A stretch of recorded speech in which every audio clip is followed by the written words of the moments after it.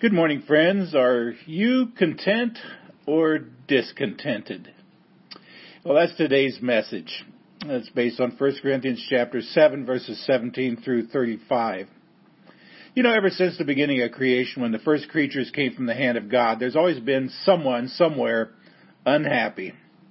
It all started with an angel named Lucifer, the brightest star of the heavenly firmament, who was not satisfied to be the apex of God's creation. He wanted something more than his assigned position as the greatest of all created beings. His discontent caused him to lead a rebellion against the Most High, and fully one-third of the angels joined with him in his abortive quest to overthrow the throne of the Lord. And for his rebellion, he and his followers were kicked out of heaven.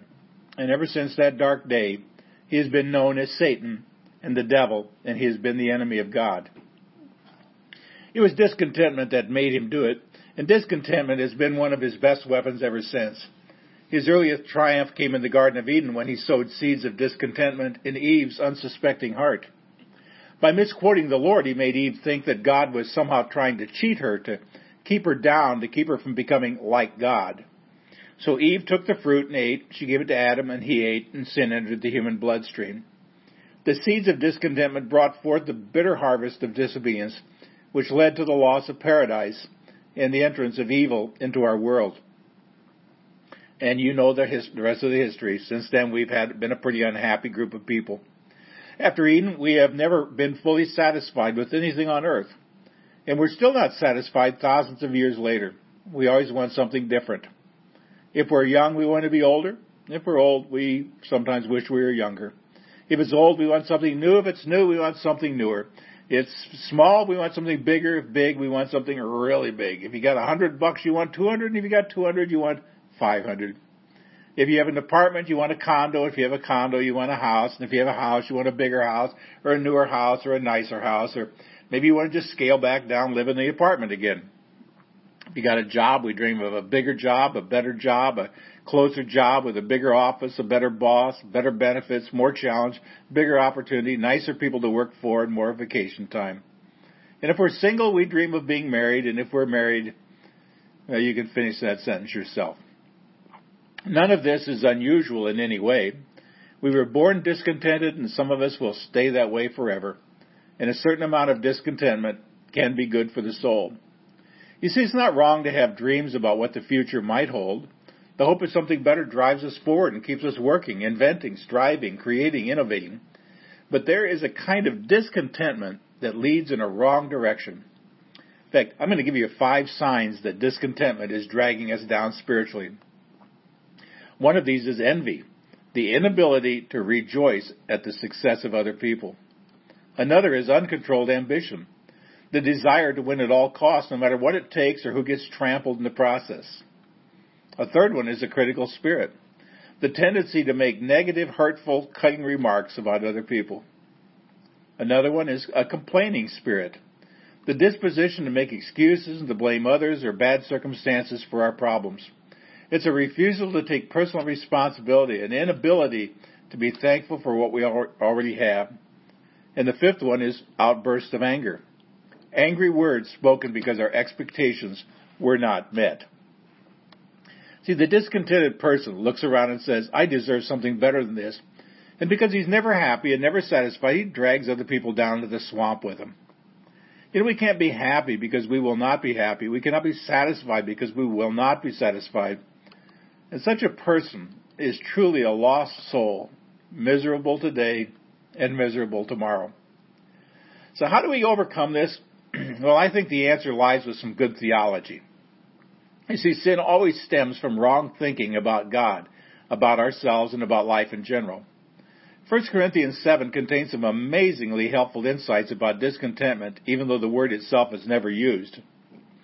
This chapter is unique in that it was written by Paul in answer to some specific questions put to him by the believers in the church at Corinth.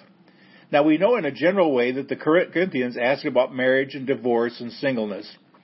The middle section of this chapter contains some excellent teaching on these topics that applies directly to the question of contentment versus discontentment. But for the purposes of this message, we're going to look together at 3 principles that will help us face and overcome the problem of discontentment. Here's principle number 1. Change is not wrong, but it is not always an improvement. See, this principle comes from Paul's teaching in verses 25 to 28. Because of the present crisis, he advises everyone to stay as they are. Evidently, that phrase refers to some pressure on the church in Corinth.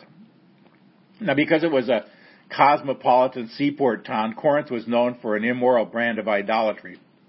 Converts to Christ faced enormous moral and spiritual and cultural pressure to compromise their faith.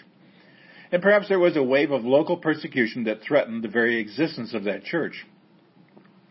Now, although we don't know the particulars, Paul's advice is very clear.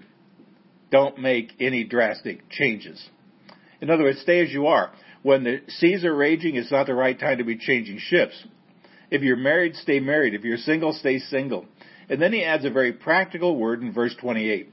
But if you do marry, you've not sinned. And if a virgin marries, she has not sinned. But those who marry will face many troubles in this life, and I want to spare you this. Well, the sense of this passage is pretty clear. It's to stay as you are, especially if you're single. I mean, don't feel it's necessary to be married. But if you want to be married, and if you can find someone who wants to marry you, that's a crucial requirement. And if both of you are Christ followers, go ahead, get married. It's not wrong. But I also want to tell you, don't be so starry-eyed that you entered marriage with your eyes closed. As one man said, they say love is blind, but marriage is an eye-opener. And he was right about that one. I mean, don't think that marriage will make you happy or solve your problems or bring you closer to God or make you a better person or fulfill your dreams. It won't, because it can't. Yet I want to tell you that marriage is a good, noble, and holy and honorable. That's what Hebrews 13:4 tells us. But if you're miserable being single, how can you be sure you'll suddenly be happy being married?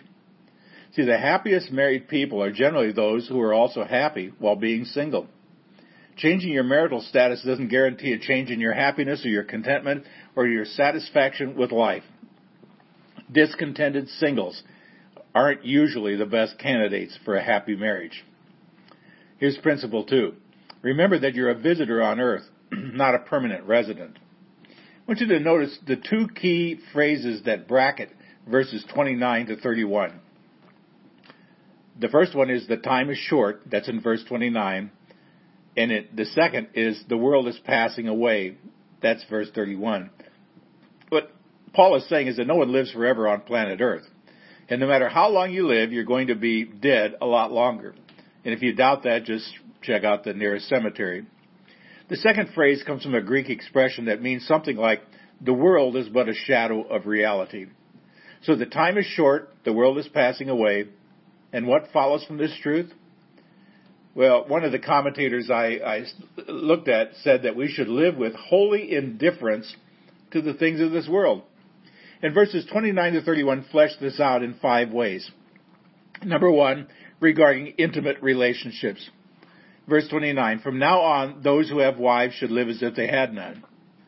Now, there's a verse you don't hear quoted at many weddings. It simply means enjoy your marriage, but don't make your marriage the most important thing in your life. Also, regarding afflictions, verse 30, those who mourn as if they did not. And the third one, regarding pleasure, those who are happy as if they were not.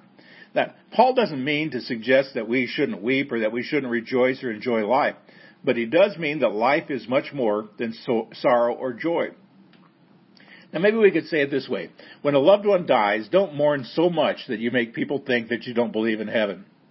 When you're having an enjoyable time, don't laugh so much that you make people think that you don't believe in hell. In all you do, don't forget about eternal realities. The fourth point is regarding employment. Verse 30 says, those who buy something as if it were not theirs to keep. And finally, regarding earthly concerns, verse 31, those who use the things of the world as if not engrossed in them. In other words, friends, use the world, enjoy the world, live in the world, work in the world, buy, sell in the world, but don't let the world rule your life. Be careful lest the things you possess end up possessing you. So enjoy life, live it to the fullest, take advantage of every moment, but don't indulge yourself so much that you lose your focus on what really matters. So I guess the message is this: don't be preoccupied with things that don't matter. Figure out what really matters in life and then go and do it. As the old gospel song said, this world is not my home. I'm just passing through. Ponder these sobering words of our Lord in Luke 14. If anyone comes to me and does not hate his father and mother, his wife and children, his brothers and sisters, yes, even his own life, he cannot be my disciple. And anyone who does not carry his cross and follow me cannot be my disciple. When we read those verses, it's kind of hard not to stumble over the word hate, because to us, it implies some sort of hostility. But the key rests in the phrase, even his own life. Now, it must be something like this. Don't regard your life itself as something that must be preserved at all costs. Leave the future in God's hands. You may be called to do something that seems reckless for the sake of the kingdom. And others will not understand it, may even think you kind of foolish. At the same time, it's true for the closest relationships of life. Others may not understand and may even think you hate your own family. It's not true, of course, but it may seem that way because of your sold-out service for Jesus. In that light, let's remember verse 29. It says, those who have wives should live as if they had none. Now, I think widows know what this means. Live knowing that your marriage cannot last forever. Most likely, one of you will outlive the other. So live in the light of that day. Marriage is a temporary blessing at best. Same goes for raising children. Many couples even divorce when the children leave home because they built their lives around something that could not last. You came into the world single. You're going to go out single because your marriage ends the moment you die. Neither marriage nor children can give final meaning to your life. If you want this truth in one sentence, here it is. Hold lightly what you value greatly, because you can't keep it forever anyway. A few weeks ago, I reread the story of Jim Elliot and his death in January 1956, along with 5 missionaries who sought to bring the gospel to the Auca Indians of Ecuador. They were killed by the Aucas because the Indians feared the white men and thought they had come to harm them. Well, the missionaries knew the danger they were facing and took as many precautions as possible. But in the end, they were killed, and from their death came a groundswell of young people volunteering for missionary service. In her book, Jim's wife, Elizabeth Elliot, the book is called Through Gates of Splendor, she tells of the frank discussions that she and Jim had about the dangers of making the first face-to-face contact with the Aucas. At one point he said to her, quote, if it is the will of God, darling, I am ready to die for the salvation of the Aucas, end of quote. Now, both sides of that prophetic statement came true. In the years to come, God used the death of those missionaries to bring many of the Aucas to faith in Jesus. Or for some of you Lutherans, as Luther wrote in A Mighty Fortress, let goods and kindreds go, this mortal life also. The body they may kill, God's truth abideth still. His kingdom is forever. Now here's principle number 3. The most important thing is to give undivided devotion to the Lord. Now this principle comes from verses 32 to 35, where Paul points out that singles have freedoms that those who are married don't have. You see, singles can serve the Lord without as many earthly distractions. But those who are married are divided in the sense that they must, and should, give attention to the needs of their spouse. It's only right that a husband should care about his wife, and it's natural and normal that a wife should concern herself with the needs of her husband. This is right and good, but the energy devoted to those worthy causes is time and effort that might have been devoted to the service of the Lord. Now, to say it that way makes it sound as if Paul believes singleness is more righteous than marriage, or that marriage is less godly than being single. But friends, that's not the case. You can serve the Lord effectively either way. But there is an undeniable truth in Paul's point. Certainly every married person knows that marriage is both a blessing and a heavy burden. A burden of care and concern, of time and money and prayers and thought and tears and love and energy. To be truly married means giving of yourself unstintingly to the one you love. If you are single, that time and energy could be directly applied to the service of others in the name of Jesus. And I think that's Paul's point. He wishes us to understand that the greatest calling in life is serving the Lord with an undivided heart. And singles have an easier time of that if they will apply their hearts in the right direction. Now, I don't know how many singles are going to listen to this message, but I want to direct a few words to you. It is this: use your time to serve the Lord. If you don't use your days to serve the Lord, you're just wasting this part of your life. I mean, don't spend your days pining away dreaming about marriage and hoping against hope that the man or woman of your dreams will miraculously appear on a white horse to rescue you. As the only God knows whether you'll ever be married someday, leave it in His hands. And don't spend your waking hours scheming about being married. Use your time and energy to serve the Lord. That doesn't mean it's wrong to want to be married or to plan to be married or to ask God for a marriage partner. Such thoughts are normal and good, but don't let those noble thoughts become the all-consuming passion of your life. Serve the Lord and let your future rest in His capable hands. And friends, if you are married, give thanks to God for your husband or wife. Love the mate that God has given you. Pray for them. Look for ways to build them up spiritually. Let your marriage be a part of your service to the Lord. So the question comes down to this: do you believe in God or don't you? Do you believe in God who will give you what you need right now so that you can serve Him right where you are? There is a sense in which when you complain and dwell in discontentment, at that point that you no longer believe in God. That is, on one level you certainly do believe in God, but by your discontented complaining, you're denying the truth that you claim to believe. If you can't do everything you would like to do, you can joyfully accept your situation as being from the hand of the Lord. You can always pray and praise. You can always sing in your heart to the Lord. You can always refresh yourself in the streams that flow forth from the heart of God. Now, certain practical applications flow from all of this. One is that you should just bloom where you are planted. Another would be that let God define your life, not earthly circumstances. Or a third one, don't expect change to make you happy.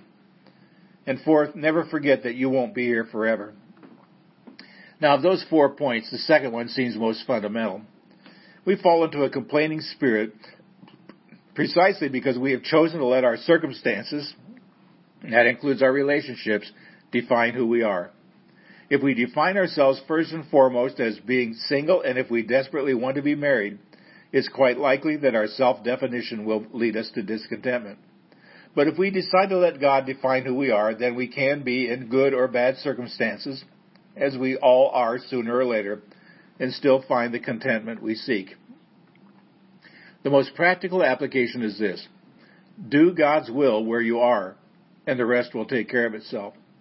That doesn't mean you won't have hard decisions to make, and it doesn't mean that you won't slog through some very tough days, and it may mean that you face many months or years of adversity. But whether those tough times are short or long, our only recourse is to get up each day and do God's will the best we can do it on that particular day. If we do that, then tomorrow will take care of itself. God will see to that. That brings me to my last very important spiritual truth, and it's this: the only thing that matters is knowing Jesus, and through Him, growing closer to God day by day. Nothing else matters, friends. If we know God in Christ, then we are of all people most blessed and highly favored. We have been blessed with every spiritual blessing in the heavenly places in Christ Jesus. That's in Ephesians 1:3, by the way. And if we don't know Christ, then the rest of life won't satisfy our deepest longings anyway. Until next time, see the vision, live the mission, and feel the passion.